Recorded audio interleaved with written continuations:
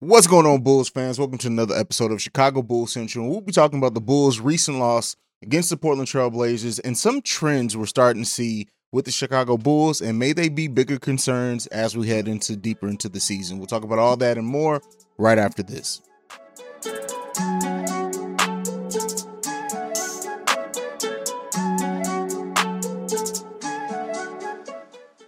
All right.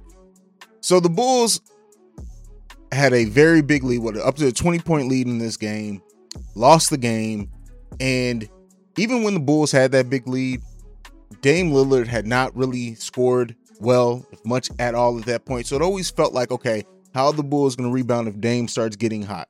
They didn't very well. And a lot of the things that I pointed out in the game that were potential problems headed into this game, and that was Portland's rebounding over our rebounding, really showed its head in this game. The Bulls, with 36 rebounds in this game, to the Portland Trail Blazers having 44 rebounds. They got out-rebounded by almost 10 rebounds in this game. And that really, not alone, but that really showed once the Blazers started getting rolling and Dame started getting rolling, he still didn't shoot at the best efficiency tonight. But it was really also as well as just how everyone else was contributing. And then the Bulls, like they tend to do, they marched back and they even briefly took the lead back there for a second, but couldn't hold on to it. Overall in this game, there's hard really to point out a lot of what, as far as if you're looking at the box score, what the Bulls did wrong. LaVine shot at a pretty decent clip, 7 for 12 from three-pointers, had 30 points. DeMar scored his 22. We even got a solid scoring contribution from Lonzo with 17. It's just everything, the way that things came together, it really didn't work out for the Bulls. Rebounding is a big part of that. Lack of shot blocking is a big part of that. The Bulls' turnovers in key minutes was also a big part of that. And overall, this was a game that the Bulls felt like they very well should have won because of that big lead, but they weren't able to. And you know, we've seen things like this, right? And usually the Bulls are able to turn around. They have been more times than not, at least. But one thing that is really starting to rear its head with this Bulls team is the fact that their inability to hold on to big leads. And that's something that I want to talk about in this video, something that's really starting to concern me with this Bulls team. Again, this isn't the sky is falling. This isn't anything like that. We're still 10-5. The Bulls have been playing very well overall, but their inability to hold on to leads is something that we've really been seeing since the beginning of this season. And that's going to be a problem as you play with better competition. That's definitely going to be a problem if they can't fix it by the playoffs. That's going to be a problem overall in general. Now, a lot of things could be said, missing Vooch and everything like that, but still, we had this issue when the Bulls were at full strength. Like I said, this is something that's reared its head all season. And it's something that I think I haven't talked about probably enough, honestly, on this channel, is because the Bulls usually have been able to rebound. Even when they get out to huge deficits, they've been able to close the gap and everything like that. But still, if the Bulls can't hold on to big leads, we need to look at why. Part of that is the extra possessions. The Bulls' offensive rebounding is one of the worst in the league. And with that being said, if we get cold shooting, we almost are guaranteeing, and just with the way that the Bulls are playing, we're almost giving up offensive rebounds for a chance to play better defense, play in the lanes like we do. We rebound very well on the defensive end.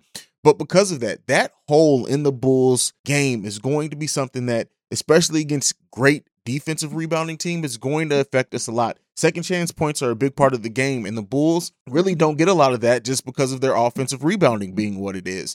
And so this, of course, we've been having this conversation as a fandom for so long of the Bulls, what they're going to do at the 4. And this is why I highlight, get it, that the Bulls have a hole at the 4. And I think a lot of the conversation has turned into what star the Bulls can get at the 4. And they really don't need a star big at the 4. They need someone who's going to rebound on both sides of the ball, shot block, some scoring ability when needed, right? Especially on putbacks, or if they can hit an open jumper, definitely for sure there, and they can run up and down the floor. That's what they need. All these trade things about what perfect 4 and whatever star we can get at the 4, that's not what the Bulls need. And yes, Tony Bradley gives us some of that, but his role is definitely more off the bench. We need somebody a little bit better than that, honestly. Or maybe we can see something different if we ever. Our bodies come in different shapes and sizes, so doesn't it make sense that our weight loss plans should too? That's the beauty of Noom. They build a personal plan that factors in dietary restrictions, medical issues, and other personal needs so your plan works for you. Noom doesn't restrict or shame when you want to treat yourself. Their flexible program focuses on progress instead of perfection. You don't have to give up carbs or anything. And with their daily lessons, you can learn something new about your food choices every day. After just a few days of using the app, I learned how to recognize cues for overeating and how to choose the right foods to feel full. Stay focused on what's important to you with Noom's psychology and biology-based approach. Sign up for your trial today at Noom.com. That's Noom.com. And check out Noom's first ever cookbook, The Noom Kitchen, for 100 healthy and delicious recipes to promote better living. Available to buy now wherever books are sold.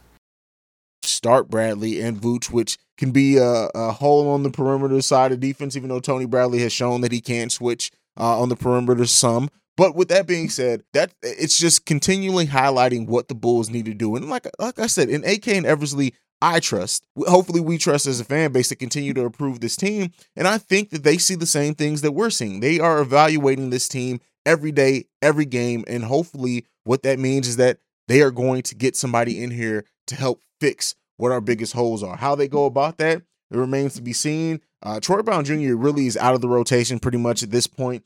His, I think, $7 million contract could be a big one. But another thing that Bulls fans do is like players start, quote unquote, sucking, and they're like, oh, let's trade them for a star. That's not how trade value works. Now, if you have somebody who may be looking to get bought out, who may be an expiring deal in a year and the team wants to go a different way, maybe rebuild, then yeah, maybe we can trade Troy Brown's contract, especially because it's only partially guaranteed next season. So maybe we can do that to bring somebody in. We still have a trade exception as well.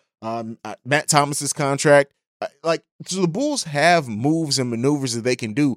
Maybe it may be that they're waiting to the end of this tampering nonsense to go away to see if they want to trade their own first round pick to see what they can do there. There's a lot of different things that could be in the works. I choose to believe that the front office is just going to make the decision that they're taking time to evaluate. They're taking time to really peep the scene because you don't want to pull a trade too soon, right? If that, or you don't want to bring somebody in too soon. If down the road, like I said, somebody voices being disgruntled, a team does decide to pull the trigger on going in full rebuild, maybe sell off some assets or whatever else, there's a lot the Bulls can do. So I need the fan base to calm down a little bit on going right into, oh, Kobe hasn't scored 20, let's trade Kobe and all of that. And I need to really take a look at evaluate everything that's out there. The Bulls don't need a superstar at the 4. They don't need really even a star at the 4. They need a quality big at the 4. If they can get a star, go perfect. If they can get a younger star with some younger player with some star potential, good. I know Marvin Bagley's out there and people are expecting him to be traded and everything like that. I'm not saying I'm against it. Of course, it depends on what. If the Bulls are going to go as far as that we think, if they can get him for a first round pick in Troy Brown Jr.'s expiring contract, do it. Like I said, I'm not even against trading Kobe. I just feel like Kobe is eventually, I feel like he's going to give us what he needs once he gets out there. And that's another thing.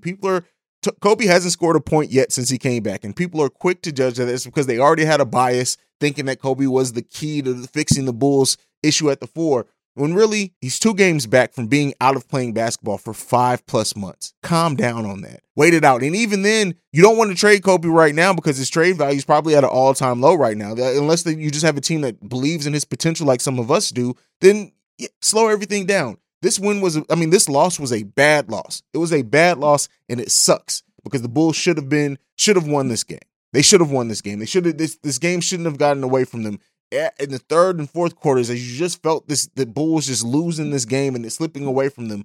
And it raises the question, does Zach LaVine force too much? That may be a conversation for a video of another day, but let me know down below what you guys think. Do you think Zach LaVine's forcing a little bit too much? Give me some comments on that because I'll use them in the next video when I talk about specifically that topic. Leave me comments on the video as well. What do you think about the game? Everything like that. You guys voted. I did a poll asking how I can interact with you guys more. You guys have requested, I think by like 80% of the vote, it was more live streams after Bulls games. So I'm going to wait till after Thanksgiving. I know that sucks because it's another week away. And then I'll work out, and I may do it between now and then, but I'll have a firm schedule on games I'll be able to live stream after, because like I said, this isn't just my channel. This is channel 4, the Bulls fandom. You guys spoke. That's what you want. I'm going to deliver it the best I can. But like I like to end every video on, go Bulls. I love you guys.